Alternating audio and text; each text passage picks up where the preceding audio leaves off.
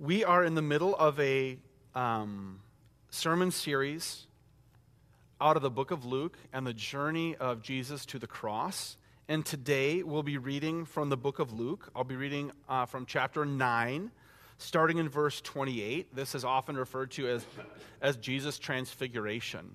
And you'll see why in just a minute. And so I'll be reading out of our church Bibles. It looks like this. And in those Bibles, it is on page 832. But whichever Bible you're reading from, it's Luke chapter 9, verse 28. And I want to invite you, as you're able, wherever you are, to stand for the reading of Scripture this morning.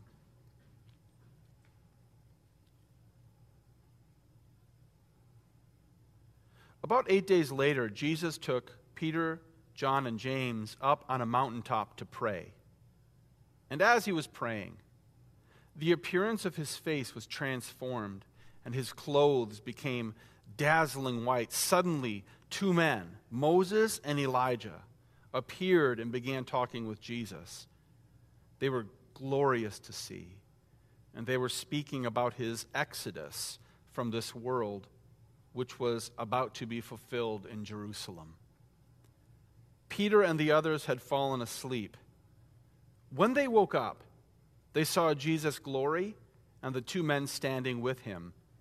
As Moses and Elijah were starting to leave, Peter, not even knowing what he was saying, blurted out, "Master, it's wonderful for us to be here. Let's make these shelters as memorials, one for you, one for Moses, and one for Elijah." But even as he was saying this, a cloud overshadowed them, and terror gripped them as the cloud covered them. Then a voice from the cloud said, "This is my son, my chosen one. Listen to him." When the voice finished speaking, Jesus was there alone. They didn't see anyone at that time. They didn't tell anyone at that time what they had seen.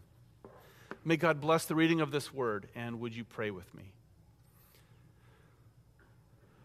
Holy Spirit, I ask that you would take words that have been prepared and use them in our hearts and in our minds to encourage us, to strengthen us in our faith, to help us become more like Jesus, your Son. We pray these things in his name. Amen. You may be seated. So on Wednesday, I shared a little bit of some of my self-care tricks that I like to do in my life. And I loved some of the things that were shared on the live chat. Micah Decker mentioned that for him, self-care includes Legos. How wonderful is that? Pearl Whitney mentioned music. Liz Wickman was even more specific than that. And I love this, Liz. Thank you. Rich Mullins, yes. The Richardsons talked about basketball. They mentioned basketball and baking, among other things. Charlotte Whited shared running, and others of you shared other things as well. And I told you that an important part of self-care for me is music. Music has always played such an important role in my own kind of encouragement. I find it therapeutic to make playlists. Specifically, I told you about gospel. And yesterday, I binged on some gospel music as I was working on my playlist called Gospel. And at this point, I want to just let you know and invite you. I'm going to reference some gospel songs here in this sermon. And I posted a blog this morning. So if you're on the website and you scroll down to the blog section, this morning's post is a blog with a link. It has all the songs that I'm going to reference here, and a link that you can click to listen to that song on YouTube. Though I will warn you, it may take you away from the page you're on, so maybe put it in a new window. And, if you want to go listen to those songs later, great. If you want to listen to some of those now, great. Because I think that music is going to take you to church, all right? I love gospel music. I love the soaring vocals. They're just so powerful. I love that it's call and response. There's a singer and a choir, and they're singing back and forth to each other. I love the hand clapping. I love the foot stomping. I can barely not dance in my kitchen when I listen to it. I love that the choir belts out in response to and in harmony with the highlighted singer. I love that the organ enters in, but not always just to drive the song, but just little riffs that are like opening your soul to the truth of what's being poured out in that music. I just love it. I love the brass punches and the rises and the falls. I love the way I get dancing. Should have seen me yesterday in my kitchen, or maybe not. Gospel music recognizes so many things. The themes and the truths speak to my soul. That there's a difficult journey we're on in life. And we're on one right now. That the presence of God is right there, even if you don't see it. That God has does miracles and has a mighty right hand. And the gospel music speaks of the provision of God. It speaks of endurance and perseverance, that we can get through things together because we hold on to God's hand. And so yesterday, I added some songs to my playlist. I added the song, maybe you saw this, and by the way, the songs are in order that I referenced them on the blog. I added the song Rough Side of the Mountain by Reverend F.C. Barnes and Reverend Janice Brown from 1983. Some of these are going to feel like timestamps, okay, when you watch the video. But here's what they say. "Oh Lord, I'm striving, trying to make it through this barren land. But as I go from day to day, I can hear my Savior say, 'Trust me, child, come on and hold my hand.'" And then Reverend Janice Brown, she starts singing, and she sings, "I'm coming up the rough side of the mountain. I must hold on to God, His powerful hand." And I love there's this moment in this song where she's singing, and Reverend Barnes says to her, he says, "Take your time and say it. That's all right." I love that line, and yesterday it spoke to me because there's so much urgency right now, and there's so much haste, and so much get it done. And some of that is really important, of course. It's important for our medical community. It's important that our policymakers are making decisions, smart decisions quickly. And our responses that can help keep people safe in an uncertain situation needs to be made in a timely manner. But urgency and this haste that we might be feeling is not as helpful in other places, like in our hearts or in our homes, as we adjust to all of this change. We can slow down. Take your time. That's all right. It's okay for us to take a breath, take a pause, center down. It's okay to take the time it might take to dust off our old compasses. I speak of those things in our lives that orient us and provide us direction in this new terrain. I know for me, my compasses are family, faith, Scripture, church, Jesus. How can these things guide me right now? I added another song yesterday titled, "Don't Let Nobody Turn You Around." I love that song. I got the one on the blog by Albertina Walker. She recorded it in Memphis, 1995. And this song inspired, because I think it's in the 1920s it was written, and inspired another song you may be familiar with, "Ain't Gonna Let Nobody Turn Me Around," which became a civil rights anthem in the 60s. One night, the good people of Mount Zion Baptist Church started singing it in 1962, and it just took off.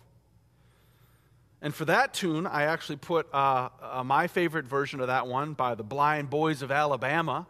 They got to be a gospel group with that name. But Walker's version, don't let nobody turn you around. It says this, don't let nobody turn you around. Keep your feet on solid ground. Friends may come, friends may go, but don't let nobody turn you around. There's one thing that you must know, don't let nobody turn you around. They'll pick you up, they'll let you down, but don't let nobody turn you around. Keep your feet on solid ground. Don't let nobody turn you around. She's singing about faith. She's singing about the call of God. She's singing about loving God, loving neighbor. She's singing about the troubles that will come and people that will hurt us. She's singing about tribulations that will need to be endured. She's singing about what it means to come to a loving God and to love people, and don't let nobody turn you around. Oh, that song spoke to my heart, I'm telling you. I also added this song to my playlist yesterday. He's an on-time God. Isn't that great? By Dottie Peoples, 1998. He's an on-time God. You got to listen to that one, okay? You got to. It says this, He's an on-time God, yes He is. And then the choir jumps in, on-time God, yes He is. And then these words, Job said, He may not come when you want Him, but He will be there right on time. I tell you, He's an on-time God, yes He is. And at one point, Sister Dottie, who's singing, says this. She goes, I'm going to need a witness now. And she says this, she sings, you can ask the children of Israel, trapped at the Red Sea. And that mean old Pharaoh and his army, they had water all around them. And Pharaoh on their track, you know what? From out of nowhere, God stepped in and built the highway just like that. He is an on-time God. Yes, He is. You have to listen to that song. So I binged on gospel yesterday. I need to be reminded that God is not just kind of sovereign. God is all sovereign. I need to be reminded that Jesus is not just kind of there. He's all there. I need to be reminded that God's Spirit does not just kind of empower us. We are empowered from God's full, unlimited riches. Hallelujah, amen. You can say that, by the way, to your computer screen. And as I listened to these songs yesterday, I imagined Jesus up on that mountain with Peter, James, and John. I imagined Him, and I saw them in my mind. And I wondered if maybe God led Jesus up that mountain in prayer so that Jesus and these disciples might get some gospel. Now, I don't mean that Patti LaBelle was up on the mountain, okay? Or that Aretha Franklin was there. I don't mean that there was an organ or trumpets blasting up there with a full choir. That's not what I'm wondering or imagining, though that's pretty cool. I wonder if God led Jesus up the mountain in order to bring him strength and encouragement as he began his journey to Jerusalem. And he gave him the themes and the deep truths that there's going to be a difficult journey. And that the presence of God is right there. That God has a mighty right hand.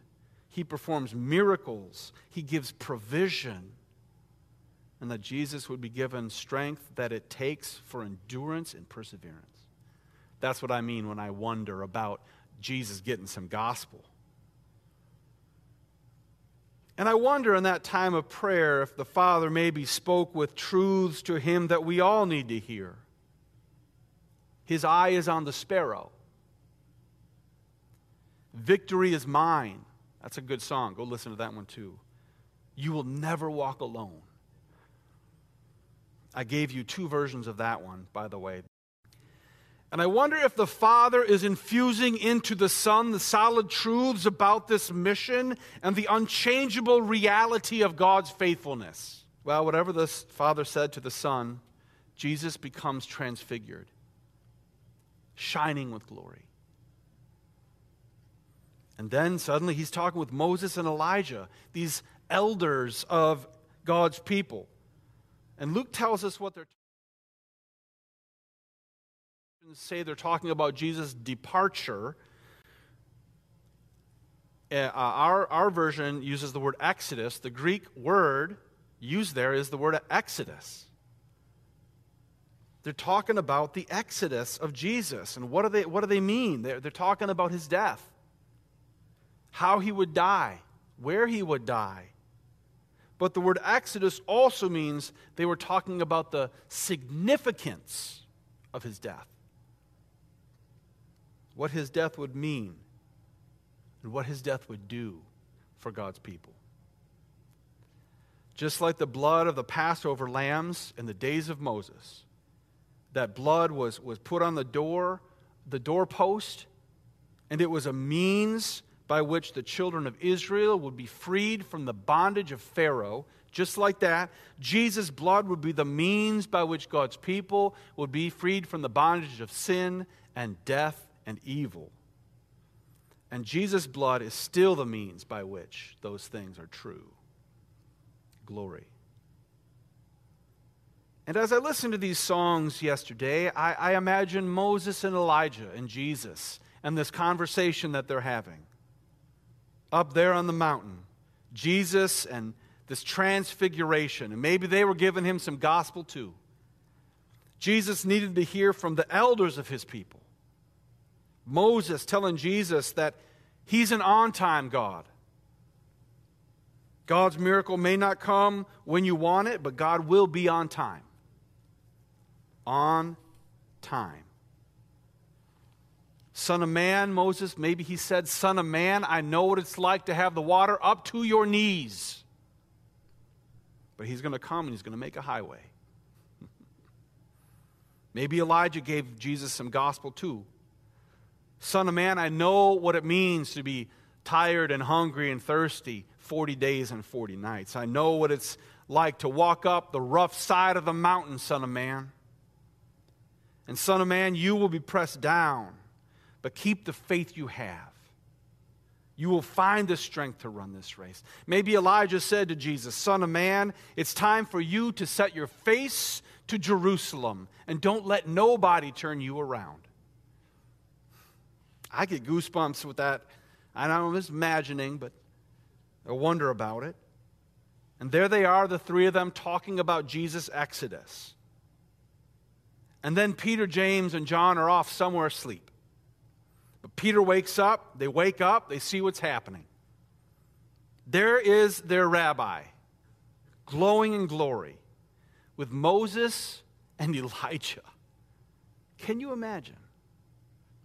And Peter's no fool. He knows that this is something special and amazing. This is like the Mount Rushmore of Israel. So Peter comes up with an idea. Doesn't even know he's saying it. Let's celebrate. Let's linger here for a while. This is wonderful. I don't want this to change. We're gathered together.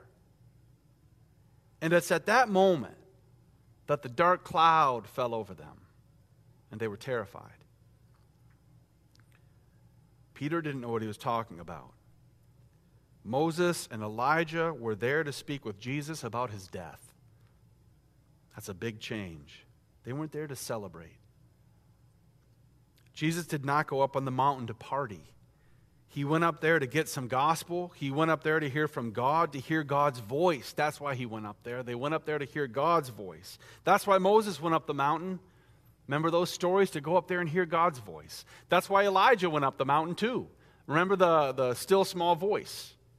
That's Elijah up on the mountain hearing from God. And now Jesus and the disciples are up on the mountain, and God speaks there to them as well. And this is what God says. This is my son, my chosen one. Listen to him. It sure seems to me that we are in need of some gospel right now too. It sure seems to me that we could use some gospel. These are extraordinary times. They're unprecedented. There's a lot of fear out there, and there's a lot of nervousness. There's uncertainty. There's frustration. We need a word from God. We need to hear from God right now. We need the good news of Jesus. we need to hear gospel words. We need to hear those words in prayer. We need to hear those words from our elders. We need to hear gospel words. And we need to claim our inheritance as gospel people right now. Because we are a people of hope. We bear fruit of patience and kindness and self-control. A promise from the Spirit. We have a shepherd who can hear us when we call, and we can call out to him. And when he speaks to us, we can hear him too. We have a teacher who guides us, and we have a Savior who rescues us. And he's on time. So that we can be uplifted even in unprecedented days. So yesterday, I was dancing in the kitchen, and I made sure that people were still sleeping, so I wouldn't be mocked or videotaped. And I want to tell you the words I was listening to as I danced. Oh, happy day. Oh, happy day. Oh, happy day. Oh, happy day. When Jesus washed, when Jesus washed, when Jesus washed, when Jesus washed my sins away, oh happy day. Oh happy day, he taught me how to watch and fight and pray, and live rejoicing every day. Would you pray with me?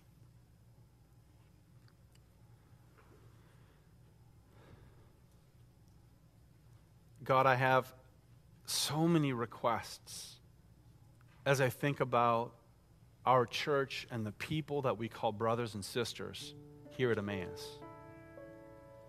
I've read the prayer requests that come in, and I have heard the prayer requests over the phone.